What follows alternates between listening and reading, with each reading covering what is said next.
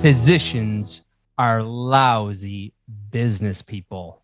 That's what some people say about you. That's what you often say about yourselves in talking about how you don't get business training in medical school. There's one entrepreneur in the medical space, a physician that you're familiar with because he's been on the show so many darn times, Dr. Francisco Arredondo, starting a new practice. Again, has been involved in other ventures. Like I said, last time on the show, I didn't even know that he was on the MATE board or that he had started his foundation because he's an entrepreneur and he's doing so many different things. And he has a book called Medicalpreneur, and we explore what he calls as this myth that physicians are lousy business people. And you know me, I tend to be, at least sometimes, I'm an extreme centrist. So I don't think it's a complete myth, but I also think that it's something that people on the business side say to cover up for us being sucky business people sometimes. I think that there is a crutch that physicians are able to lean on that most business people cannot, because you're so skilled and in demand professionals. But that does impact when you're building an entrepreneurial venture. Now you're competing against entrepreneurial ventures. So we go through the book Medicalpreneur. We talk about negotiation, hiring, accounting, the reasons to be a medicalpreneur, the management and accountability chart. So please enjoy my guest again, Dr. Francisco Arredondo, talking about Medicalpreneur. Dr. Arredondo, Paco, welcome back to Inside Reproductive Health. Now your fourth time on the show. Yeah. So you're busy because the first time, I think it was probably almost 2 years ago and a year and a half ago, maybe, that was about when you were starting to come up with the concept for Medicalpreneur, and you were starting to lay out the book. Then you came on to talk about what it was like to own and sell a business. Then you were on recently to talk about training OBGYNs. But now we're talking about the book itself. It is written, it's published. I've got a physical copy in my hand right here. It's called Medicalpreneur, the official guidebook for physician success in business. And I'm going to read the intro of why I wrote this book. This is you saying why you wrote the book. I want to change the mentality as well as the mythology that physicians are lousy business people. Physicians can be great entrepreneurs. They just don't know it. So why don't you talk about a little bit about why this book and the case that you're making in this book. Yeah, well, it is just thank you very much for the invitation once more. And I'm really happy to see that the show has been growing in audience and a lot of talk among all our colleagues. So it's like people are listening to the show. So I grew up always hearing that physicians were lousy entrepreneurs or lousy business people. And in a sense, I did believe that. And perhaps because I did believe that, I started studying more and learning more. And I have always liked to learn and read things outside medicine. But then as I became an entrepreneur and start developing our own ventures, I realized that the software of the mind that it's required to be a good entrepreneur, and actually the hardware is already there. I mean, that we have as a physician very solid basis to be great business people and entrepreneurs, especially in the third millennium, in the 21st century. So I think that the operative word in your intro is that physicians can be great entrepreneurs. I don't know if you're arguing that they are great entrepreneurs. I don't really think you are in the book. I think you're saying they can be great entrepreneurs, and here's the framework for them to think about it. I don't know if it's a myth, but I do. Anyway, it's too the axiom that physicians are lousy business people is too broad to be accurate for me. And what I mean by that is I think that it's often an excuse for other business people to use that myth as an excuse for not creating enough value. Yeah, everybody in the field says it. So for all you doctors walking by the people in the booths, all the people in those booths are saying that physicians are lousy business people. They say it all the time. I hear it all the time. I said it early on, and then I started correcting myself for two reasons. One, it's as a business person, you always have to put the onus back on yourself. So if I'm saying, because basically what I'm saying is my customer doesn't know what they want, and that's a telltale sign of a lousy business person. So that would mean that I'm a lousy business person. But more specifically, I think this is where it gets kind of accurate, is that I think that physicians and especially subspecialists who are in demand are like skilled tradespeople that can often get away with bad habits in business that many business people cannot. So like an REI, there's 1,100 of you in the country. As you've talked about on the show several times, we're serving a fraction of the population that could be served. We have a shortage of electricians. We have a shortage of plumbers. If I need to get my toilet fixed, it doesn't matter if my plumber stinks at most of the aspects of business. There are that few of them, and I need one right now. And so I think that there are a lot of things that physicians can get away with that many businesses cannot, because they're so in demand, because they're so the licensure and the knowledge required for their craft is so high. That like Domino's Pizza can't do that because everybody can sell pizza. So Domino's has to be or Papa John's has to be a really sharply run business. How would you respond to that? No, I think you are totally correct. And we become a little bit less disciplined because fortunately our industry as a general healthcare is generous. It's becoming less generous in the margins and everything. But it traditionally has been very generous. But I would say two things regarding the premise of why I do agree with you that nobody is trained as a business person or entrepreneur, but that I mentioned in the book the difference between hardware and software. And in the hardware, in the 21st century, in the third millennium, whoever does business just to make money is out of the game. You actually have to look at the money as the bypass product of the end. And the end is to add value, to create a solution for a problem, and the money will come in.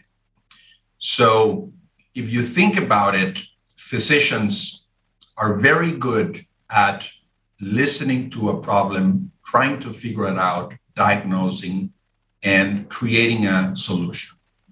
Two, physicians are very good at reading patterns, which is indispensable for business.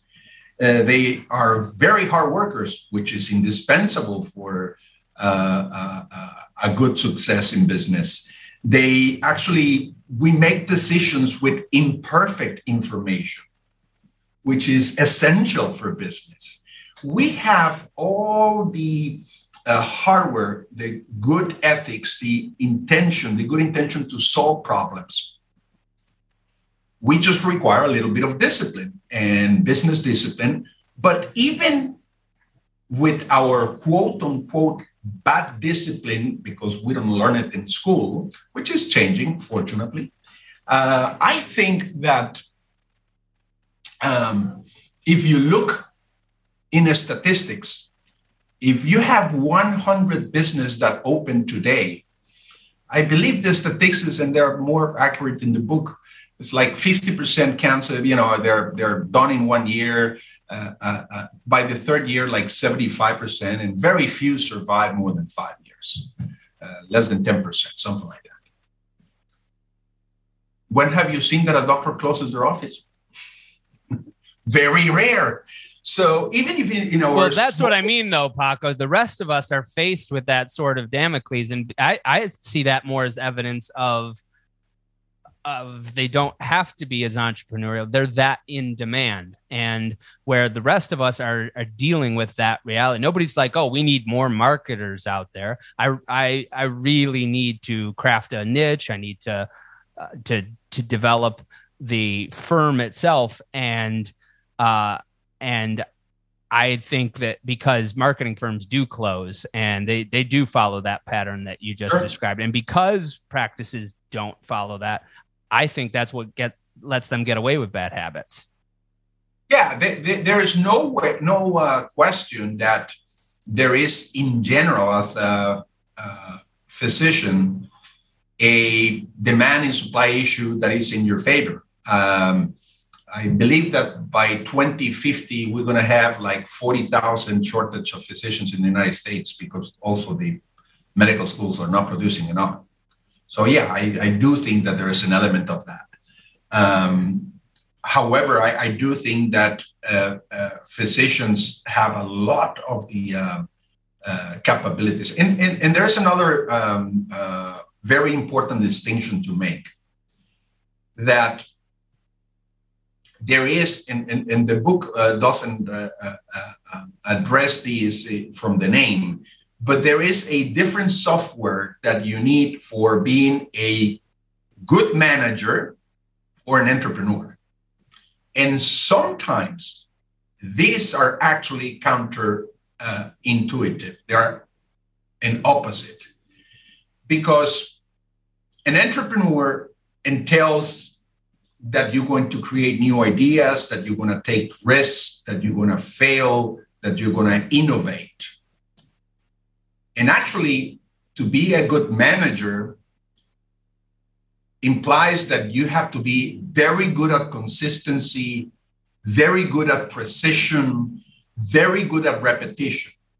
So having navigate both sides, it is very important as a physician, a medical professional, to understand my role right now is as an entrepreneur. So I have to innovate, I have to think out of the box, I have to break some rules, if you may, I have to, and then when you create the idea and implement it, now you have to be a good manager. And you see it, even I see it right now in our industry, where you have great entrepreneurs out there that come up with great ideas, but then they don't know how to handle the boat. They're great architects of thinking ideas, but then they don't have the ability to do the boat. So it's just an important concept that I think we need to think that there are different softwares. It's no different than being a very good clinician and then a good division director. You require different skills also. So being a good teacher and being a good clinician, they're different skills.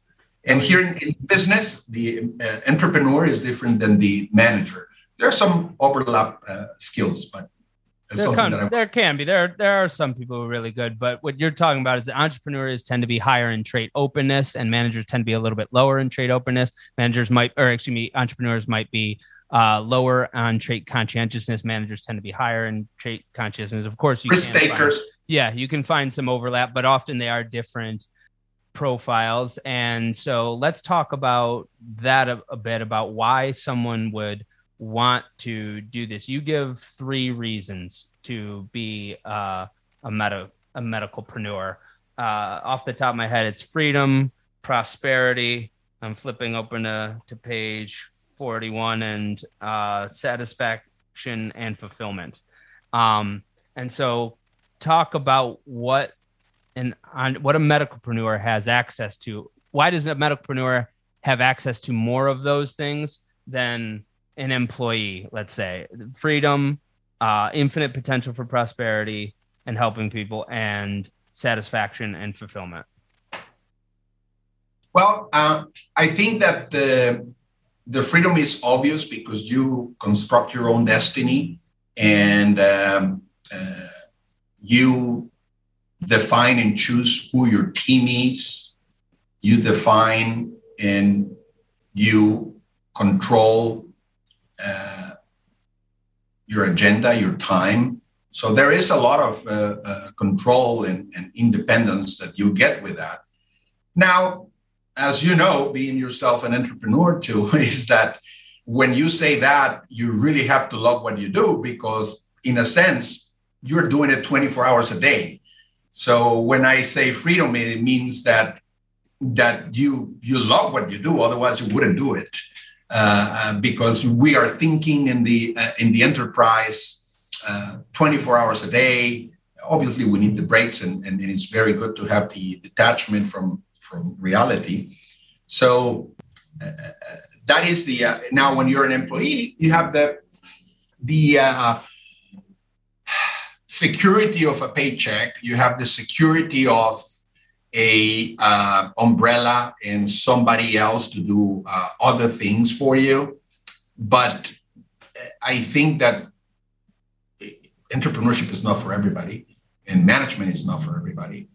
But you have a limited amount of things that you can explore outside of what you were trained to do.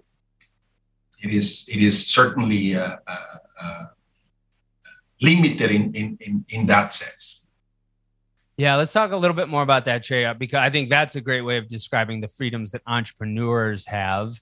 If I was an employee for someplace, I can't just say, we're starting a podcast tomorrow. I could potentially pitch that to bosses, but this is what I wanted to explore and the different areas of business that I've wanted. If I were just a salesman, I probably wouldn't have studied finance as much as I have as an entrepreneur or a business owner. And so that's part of where entrepreneurs really, I think, do have more freedom.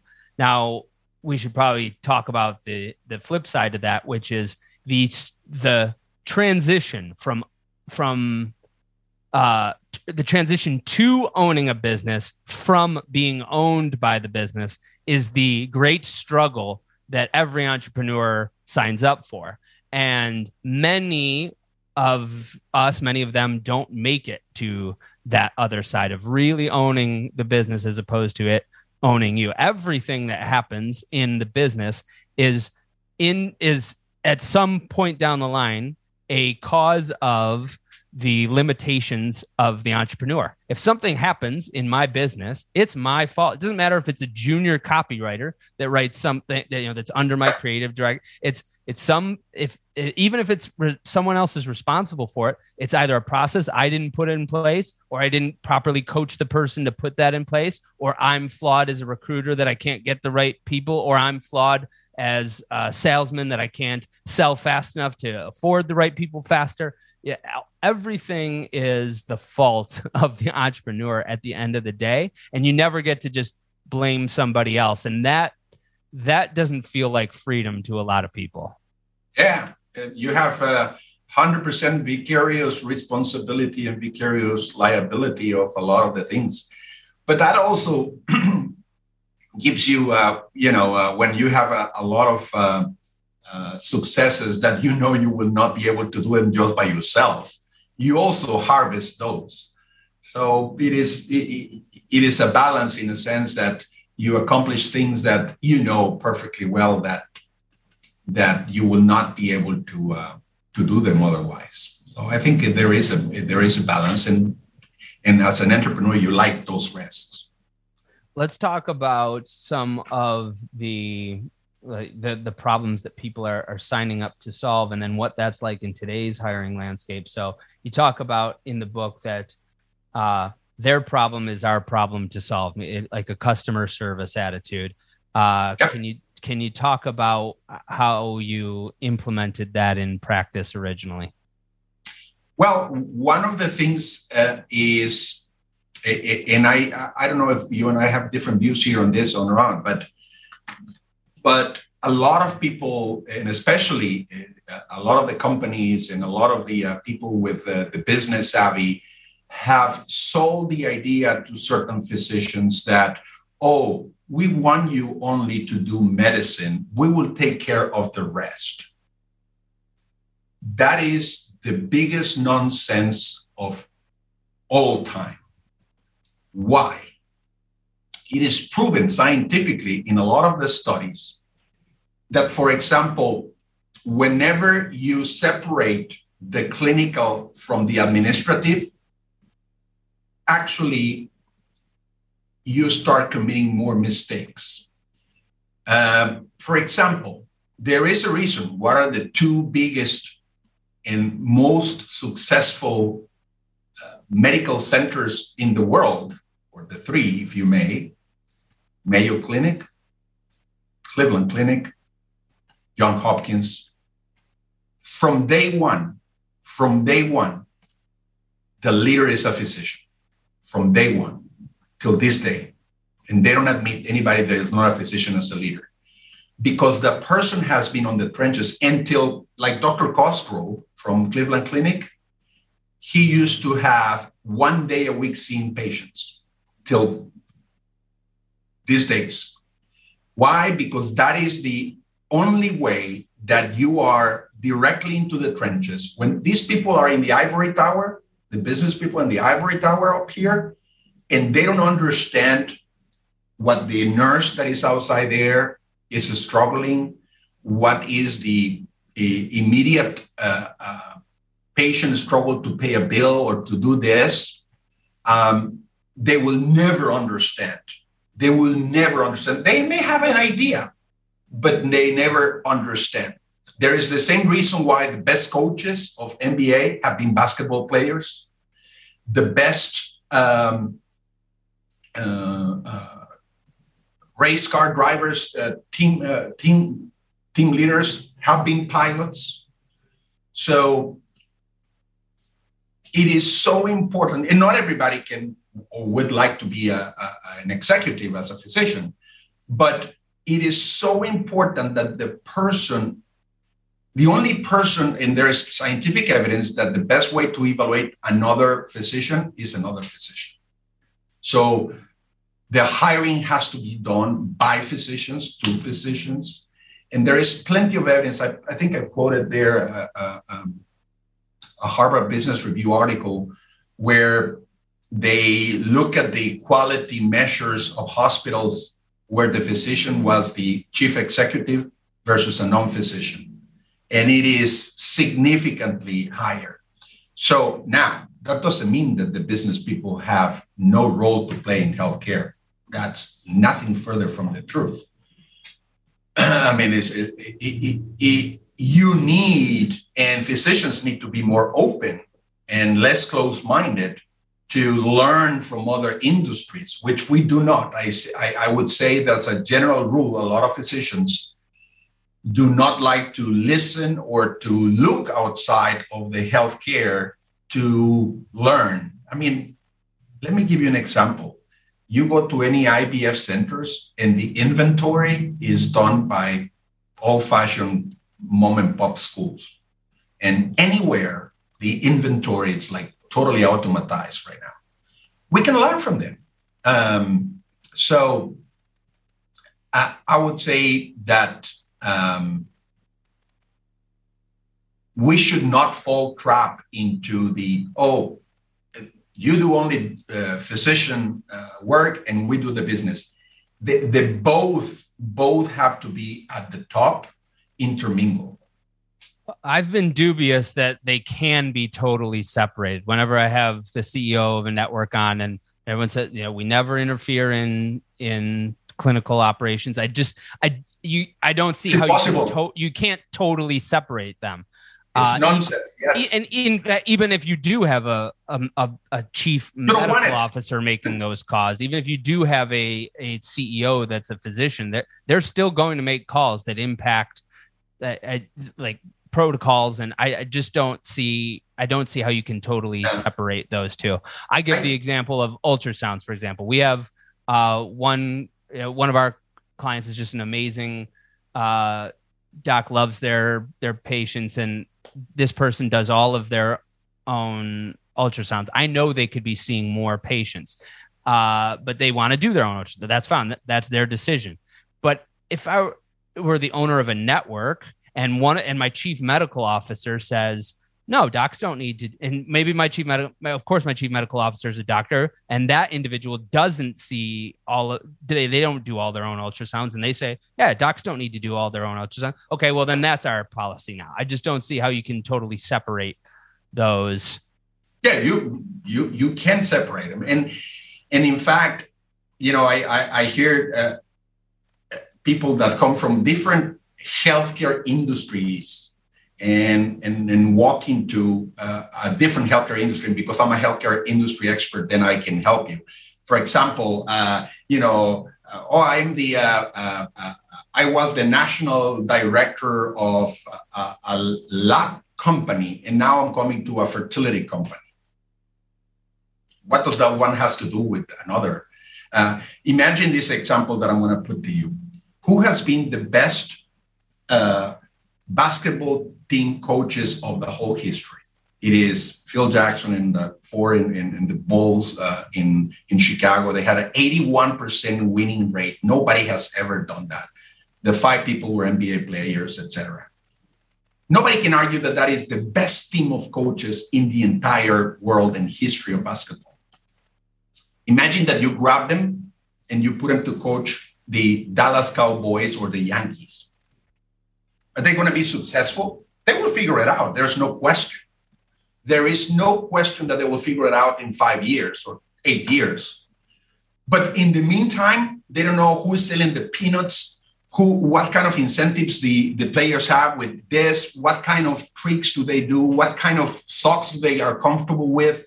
They don't know all the nuances of the actual industry, what they are. And here we have people that are, as I mentioned to you, if you and I go in to a restaurant and we are actually, we like the restaurant and we put a review, or we don't like the restaurant, we put a review. Is our opinion valid? No question, it's very valid. But does that make us food industry experts? By no means. I don't even know who's in the kitchen, what are the incentives, how do they pay? And we have people in our field that just because they were patients, now they are actually they understand everything about fertility.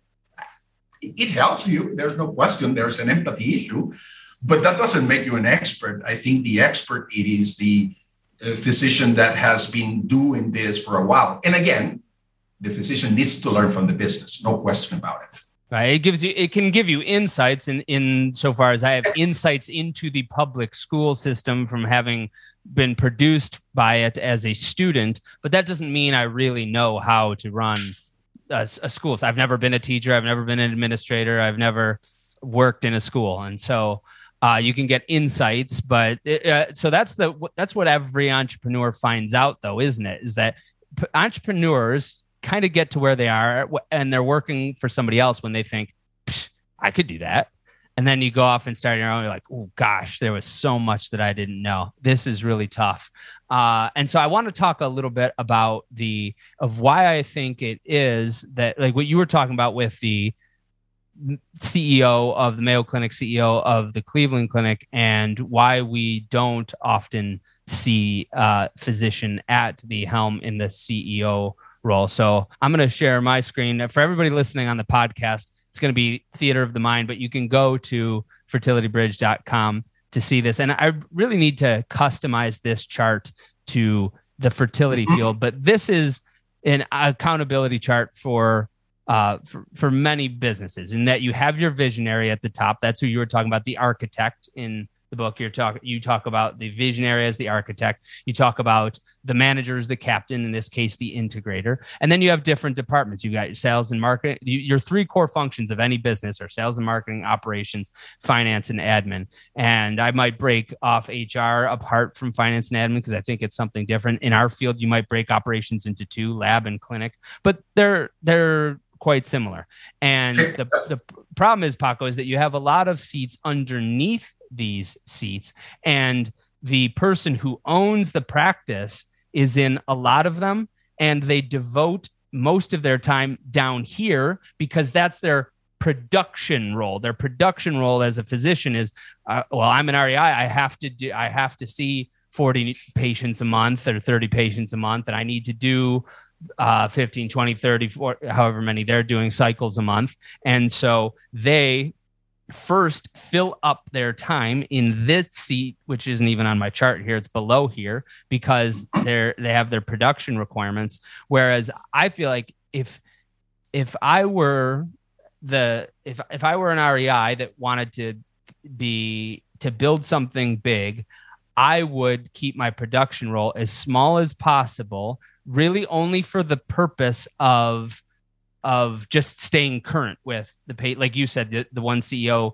I think it was Mayo, that saw patients once a week. Both Mayo and Cleveland, they do. They have one day a week to see the patients. And but in our field, it's often flip. Like maybe business that maybe physicians will have one admin day a week, maybe, and that's also admin.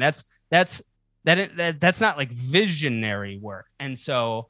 I think it's flipped for a lot of the visionaries in our field. And I think when people are looking at this, they're like, do I want to be in this visionary role and see as few patients as possible? Or is it better for me to see as many patients as I can and then just kind of plug in a patchwork for other people in the business? I think they often do the latter. Oh, it's a dilemma. And we mentioned it that, with the shortage that we have of physicians, we have to be clever to think and innovate outside the current business models where we use everybody at the top of our license. And there are certain tasks that a reproductive endocrinology, in my view, should not be doing. I mean, you could do it and you should know how to do it so you can teach people to do it. But if you want to run this system efficient, you really have to use advanced practitioners. You have to use PAs, nurse practitioners, and now AI in order to maximize your productivity. And the balance of how much clinical versus visionary work you have to do, I think it's an individual decision making, and also it is a circumstance. When you're early in an enterprise, you have to wear all the hats, and then later on you start, dividing it. You owned your last practice for 10 or 12 years before you sold it. How long did? 14 years, 13, 14 years. Okay. We're at the end of those 13 years. Were you doing as much production work as you were in the beginning? No, in fact, when I used to be the chief medical officer of Inception, I used to have 2 days clinic a week only. So, and before that, I would say I had 3 days. So it was half and half. What do you think the number? Granted that I have a superb team. I mean, the team was superb and they did a lot of the work and they were very, very good. And I could not be happier than that. So that's my question too, is like, at what point do you think somebody can start to do that where they are only maybe doing 2 clinic days or 1 clinic? I mean, do they need to be working with 6, 7, 8, 10 doctors before? I would say when you already have 4 physicians, if the vision is to increase and grow the practice and to make it thrive, because one of the other mistakes that a lot of industries do is that they think on growth. And, the only thing that grows is cancer, and that multiple cells are not good when they keep on growing without any measurement. You don't want the economy just to grow. You want the economy to thrive. So when you want a company to thrive, and then make it grow, that's a different way to do it. When you want it to thrive, I would say that even when you are at 3 to 4 physicians, you need one of those individuals to take a significant 25% of their role dedicated exclusively to do the vision, the growth, the standardization. There is actually a very nice book that is called Growing Pains, and it points out how the different levels of growth and how at different points of revenue, you really have to standardize the procedures, create the basics of the human resources. Because when we open the clinic, 1-2 physicians, we just open it with basically no mission statement, no nothing. We're going to change, hang the shingle there and keep the patients coming. But there is no corporate structure and there's no basis. And then when we try to do it after we have 10 physicians, that's too much. And because it is too much, because now everybody has a different philosophy. And this is the other thing that happens. That when you grow, you have different cultures. And when you see these companies that are growing not by organic growth, that they go and build another one and build another one from the inception and go and go up, but they actually just grow by acquiring companies, what happens is that they're buying problems. They're buying everybody, all the private equity people focus on the ledger and on the numbers, and very few focus on the culture. And it is the reverse. You have to define what is the culture that you have to well, they're not there because they don't have a centralized culture that they're buying. They're buying a number of different practices that don't have a uniform culture. You have to create the uniform. Where are the points of congruence of all those, and create it, define it, and then all the financial elements and everything else will fall into place. But they do it backwards. And then they are focused only on the monies and the synergies and all this. And the culture, everybody does whatever they want. I said that when Gina Bartesi came on the show, I said that I think that is a huge advantage that people underestimate about Kindbody. And people can say whatever they want about. I'm not qualified to evaluate every piece of a business. I own a client services firm. What I do feel really qualified to analyze is centralized cogent and coherent messaging, and they've got that in spades. You can see you're rallying around one thing, and I don't know everything about their HR, but and there's a lot more to delivery than just brand, but it certainly is a huge advantage to structure a culture system, including down to the procedural HR process level when you have that central theme. And I think that's a huge I just think that's a huge challenge that private equity networks have. I wonder about their ability to do economies of scale if they can't plug it into one culture. But then they're always piecemealing, they're always patchworking at that point. Yeah, it's like, sometimes you buy an old house and it's better just to demolish it and put it from the ground up. Then try to fix it. You might own the practice. You might manage the practice. In either event, you want to likely get more productivity from your staff without driving them crazy, meaning getting more productivity from them by actually helping them and by actually helping your patients, improving their experience. You've heard me talk a lot about Engaged MD. Different practices have signed up for it because they heard it on the show. I've begged you, the audience, to send me an email if you had a negative experience with Engaged MD, and I still haven't gotten one. And so if you still don't want to take my word for it as someone who just talks to practices, then you can see what the practices themselves are saying. Just go to the engagedmd.com homepage. You scroll right down to the bottom. You're going to see testimonial after testimonial talking about reducing the length of appointments. What used to be an hour or 90-minute appointment is now 15 minutes because the patient is better educated and they're asking questions that are specific to them instead of general questions. And they're happier about that because the information that they are getting is more informed. It's a better educated question that they're getting the answer to, and it's personalized to them. And then you're going to see logo after logo of every kind of fertility center.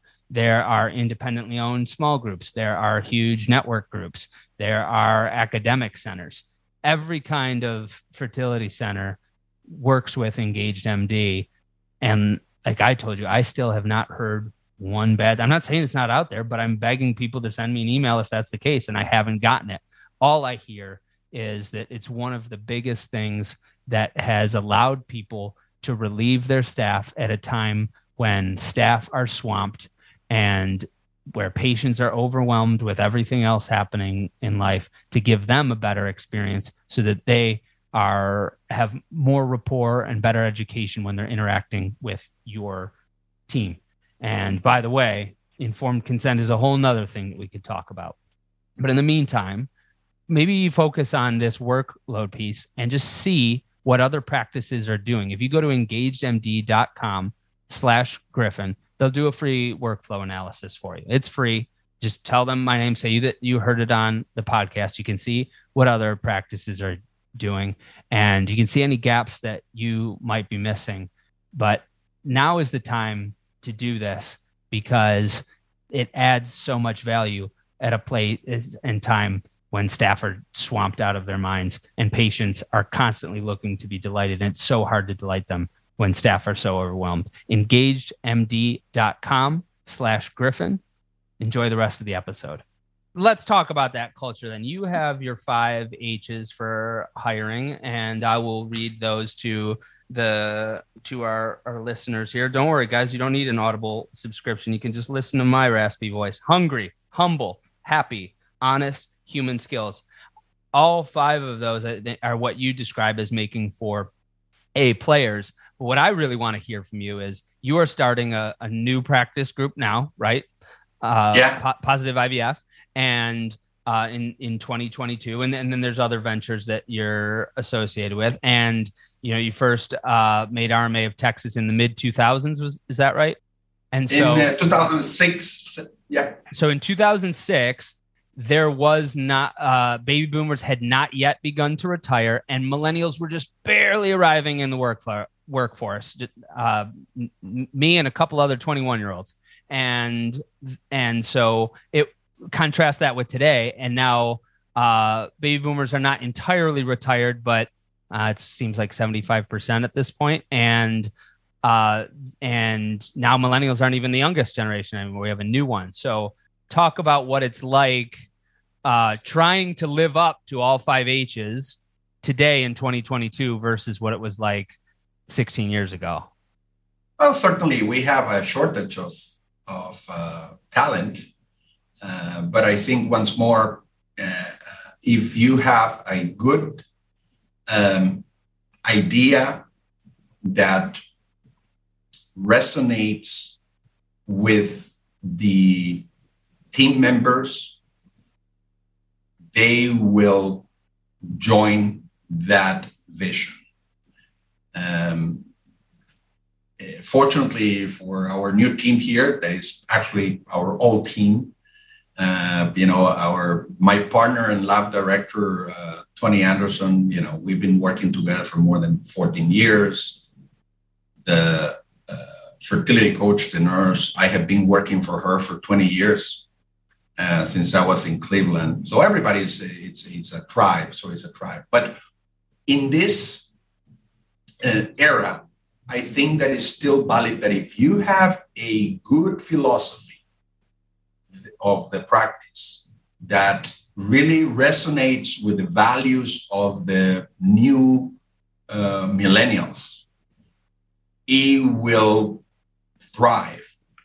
The millennials are much more collaborative and less competitive, and you need to appeal to that. I would say also that you have to have a mission in your company. It's no longer about the money only. And more important, I honestly believe that the great leaders are not the ones that have followers. The great leaders are the people that empower others to become leaders. In our next past venture, I think 5 or 6 people in our teams had their own business while working for us, and we stimulated. Yeah, go and do that, go and do that, go and do that, because we have to create other leaders, but a lot of the times the leaders that are not A people, because A people will always hire A people, and B people will always hire C people because they're scared of themselves.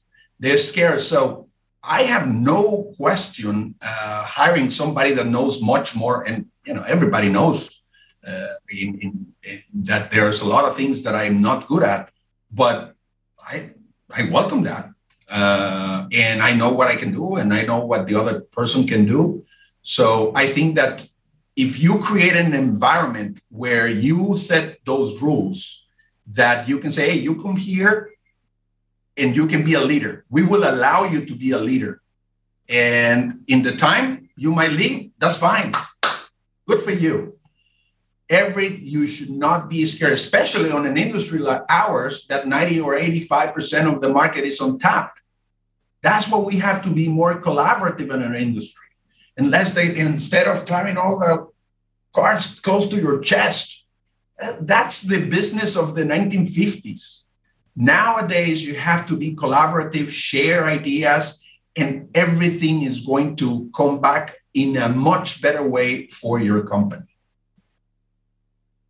So I want to talk about that mission and values because I see both sides of the sword. On one side, it's where I've built my company on 5 values, and we evaluate the team with that, and I use it in hiring, and I try to live up to them.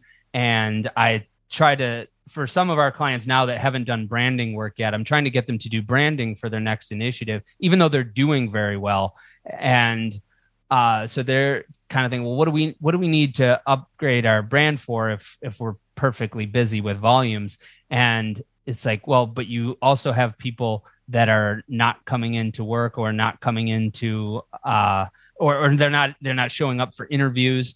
And it's partly because to be a desirable place to work requires being someone that communicates a mission and values that's really attractive. And you've got more competition there than you ever have before, to your point. And people want to be involved with that. What I see the other side happening, i.e. employees boycotting Netflix, i.e.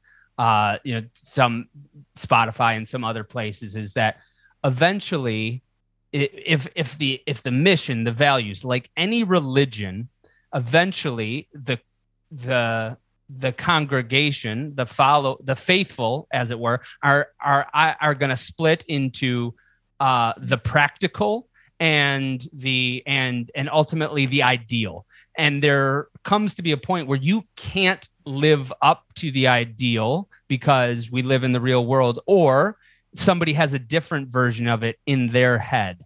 And so I see some companies right now being ransomed by their own ideals and their own missions. Well, this isn't what we really stood out for. And I see the tension. So I wonder if you can talk about a bit about that. Of eventually the entrepreneur has to say, okay, well, but this is what I mean by these values, and no, I'm not just going to let you be a mob that guides the values of this company. This is what they actually mean. Oh, I think this reminds me a lot of a book that I was recommended recently that I just finished, that is called Productive Tensions. And these guys go over 8 different tensions that ought to be in every single company, and you need to balance that tension. We mentioned one of them, which was the natural tension of being medical exact, because if you fail, you can kill people, but at the same time you have to innovate, because if not, you're going to miss opportunities. So that's a tension. And in this particular case of what we're talking about of employees, I personally think that the current millennials are people that are going to, in average, have 5 or 6 different careers in their lives. So it would be silly to think on the mentality of the 1920s or 40s or 50s of IBM, that you expect an employee to be 5 or 6 different careers, not 5 or 6 different jobs, but 5 or 6 different careers. Yeah. Correct. Yeah. I think the number of jobs will be way more than that. Much more than that. Yeah. So I think that it will be, if we don't adapt to that as entrepreneurs, as managers, that we understand that sometimes these people are going to go in a different direction. So it's better for us and for society to give them the tools to become leaders and to help us out to build the company. For example, in this company that we created, we have made the decision that we are not going to put non-competes on any healthcare provider, because I believe that the people won't leave because we're going to treat them so well. They're going to be so happy here that they're not going to leave. And, you know, I think that we're very committed. You know, things may change, but I think we are so committed to that, because the moment you put a non-compete, you basically bought the right to mistreat that physician, because they can go anywhere else. And so we're very clear on that. You know, things may change in the future, but I think that the counter argument to that, Paco, is that I bought the right to invest in my physician because I'm going to share all of these things with them, and then they can't just take it across the street. What did we invest? I mean, we basically, the only way that I introduced them to my OBGYN network. I diverted my call center to take my wait list and bring those patients to them. I used my marketing department to funnel their social media, the benefits that I vested in them, the training that they didn't get in fellowship, to your point, I gave to them that first year. And the plane would not have flown without that pilot. So you would not have sold tickets. So the plane and all those tickets that you sold would not have been flown if you didn't have that pilot. So there is a synergy. So again, it's an all nor a none. I think that, you know, the people should pay something or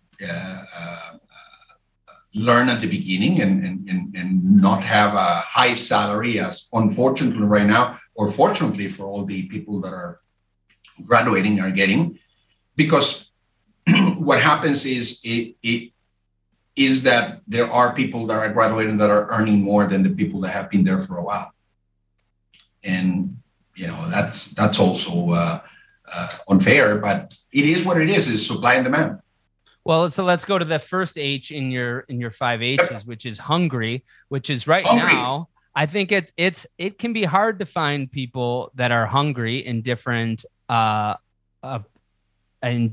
areas, because there's more food on the table. And I really want to build a company that is that treats their employees super well, that is a cut above the market. And it's hard to be able to get to a place when there are those tensions in play. And I'll come back to that tension because you referenced the different tension. But when you see so many people right now that either don't show up to an interview, or, you know, they barely do a follow-up, and it's like, I just need to see a little bit more hunger to hire you. And I see less of that now than I did even 3 years ago. And I see people on LinkedIn saying, well, employees are getting what they're worth now. It's like, well, they're getting what they're worth now. If we dump a ton of money into the marketplace and that makes housing prices go up, that's what that does to housing inventory. That's what housing is worth now. If there's a big dip, then they'll be worth something different. And I think we've swung so far to one way that it can be hard to screen for that first H. It can be hard to find somebody who's really hungry, because recruiters are everywhere offering them food. Here's a job here. Here's another job. Here's a promotion. Yeah. And so I wonder if you found that yet. Yeah. Fortunately, we haven't had that challenge, but I do see a lot of people having those challenges. We have to admit that this is a very unusual circumstances that we have. Pandemias happen only every 100 years. So this post-pandemia is a very unique time. These allow a lot of people to reflect and reset their values. So I think that it's going to come back to a little bit more to the middle, but it's not going to go back to before, that's for sure. So I think that in that sense, it's a little bit unfair to judge what's going to happen in the next 2 years of what is happening right now. But the people are not going to work unless they have at least 1-2 days remote work.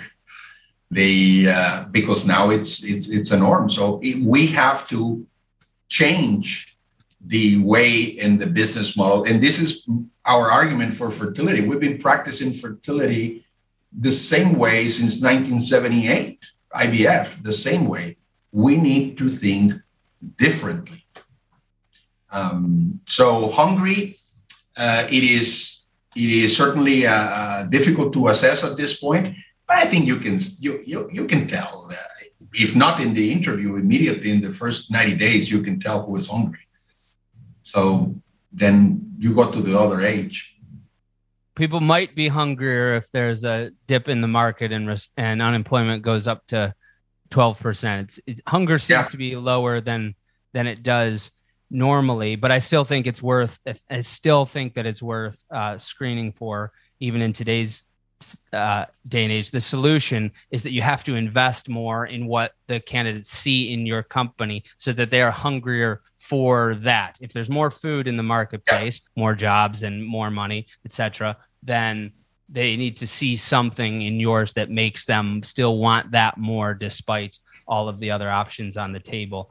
And when I talk about tension, though, in terms of culture, Paco, is what I'm really seeing is that the customer experience almost everywhere has suffered from, whether it's professional services firms or hospital systems that are understaffed with nurses, or if it's the roofing company that finishes the job halfway and then doesn't do it again for another 3.5 weeks because they have so many jobs, or the restaurant that used to be instant and they just kind of slap the food on and it takes 45 minutes to get your food. I see that the customer experience has suffered almost everywhere. And I think that this is tied into the employment market. But you talk in the book, you say their problem is our problem to solve. But like that, it is a real tension between employees' interests and patient or customer's interest. In the case of fertility patients, what do fertility patients want? An answer whenever they darn well please, whenever they call, whenever they ask for it. What do employees want? They want work-life balance. They're saying it like crazy. They don't want to be working till 8 o'clock. They don't want to have to answer emails at 9. But that's what the patient wants. So that's what customers want. They want instant feedback. So this is a huge tension, not just in our field, but that particular example is. So how do you reconcile that tension? Because I don't believe it when people say, oh, employees come first, but customers also come first. At some point, you have to decide. It's a balance. But again, if it's in the culture of the team of being very patient-centric, they will do it, especially if you also treat your team members well. So I cannot think in a binary way that it's only about the employee and it's only about the customers. But what I say is, or the saying that their problem is our problem, is that in a lot of places they say, oh, I didn't have my medication. Well, it's not my problem. It's the pharmacy that didn't, send it. Well, no, actually, even if it is not your fault, you make it your problem. and you try to resolve it, and then you go to the root cause of that, and you prevent it. So, we have to analyze all these problems and try to prevent them in the future. Let's skip ahead a little bit because I want to talk about negotiation. I'm going to skip over accounting just because I don't think it's boring. Best guy to go in there. But I do think that people should buy your book, even if just for the accounting chapter, especially prospective practice owners, for those younger docs that are thinking of opening a practice. Buy Medicalpreneur just for, I think it's chapter 5 on accounting that talks about where Paco gives a sample income statement, profit and loss statement. And I think just by we compare it to a patient in the intensive care unit. It is the same. And the 3 things that you ought to know, which is the balance sheet, the profit and loss, and the pro forma or cash flow, is like entering and seeing a patient in ICU. That's the analogy that I use there. And it's very, very easy for a physician to understand if they go and think that way. But you also start off with numbers in there that people can at least use as a baseline to see this is how far I might be off from that, but it's very useful. And so, but I want to talk about negotiation because there are a lot of younger docs that listen to this show, and you have a diagram on page 185 where you show the overlap. And in this instance, you're talking about negotiating rent, but the landlord has a range of where they've got alternatives and other options of what they would love to get, and the tenant has other options, and they have an area of what they would love to get, and there's some overlap between those two, and that overlap is not one point, it's a range of points. It's a range. And in this case, it's the area of possible deal. The most that the tenant would ever pay in this particular instance is $8,500 a month. That's the most that the tenant would ever pay. The least that the landlord would ever rent it for is $7,000. And so that's the overlap in this case. In the instance of getting to this overlap, the conventional wisdom has said, always say the first number first. Never say the first number. Never say the first number.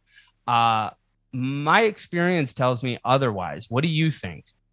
Yeah, I think you are delving into the technique of the bargaining, which is different than the negotiation. All right, so zoom us out. So what comes before the negotiation is basically you have to look at all the variables that you are going to bargain.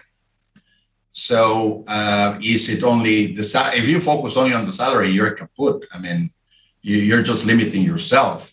But you have to, that's why being creative is good for negotiation. You have to think of ways that are positive sum game. What are the things that the two parties can actually benefit from versus something that in the bargaining is a zero-sum game. The bargaining is a zero-sum game, and it is what it is. And there are specific techniques. I think I mentioned one in the book of how to do it. But I think that the negotiation has to be bigger than that as to where do you do the negotiation, the timing, the presence, what you want to ask, have you study your needs and their needs. But the information that you garner before the negotiation, before the bargaining, for sure. And not only from them, but from you. I think that is the most important negotiation is within is what is my walk-out point? If you enter into a negotiation without understanding or knowing your walk-out point, you're dead. You have to know that if I will never pay $1 million for this, right? Or the most I will pay for this pen is $20. So yeah, I might start, getting this and that. But whenever the other side says it's 22, and it's not moving from there, bye, because I know my walkout point is 20.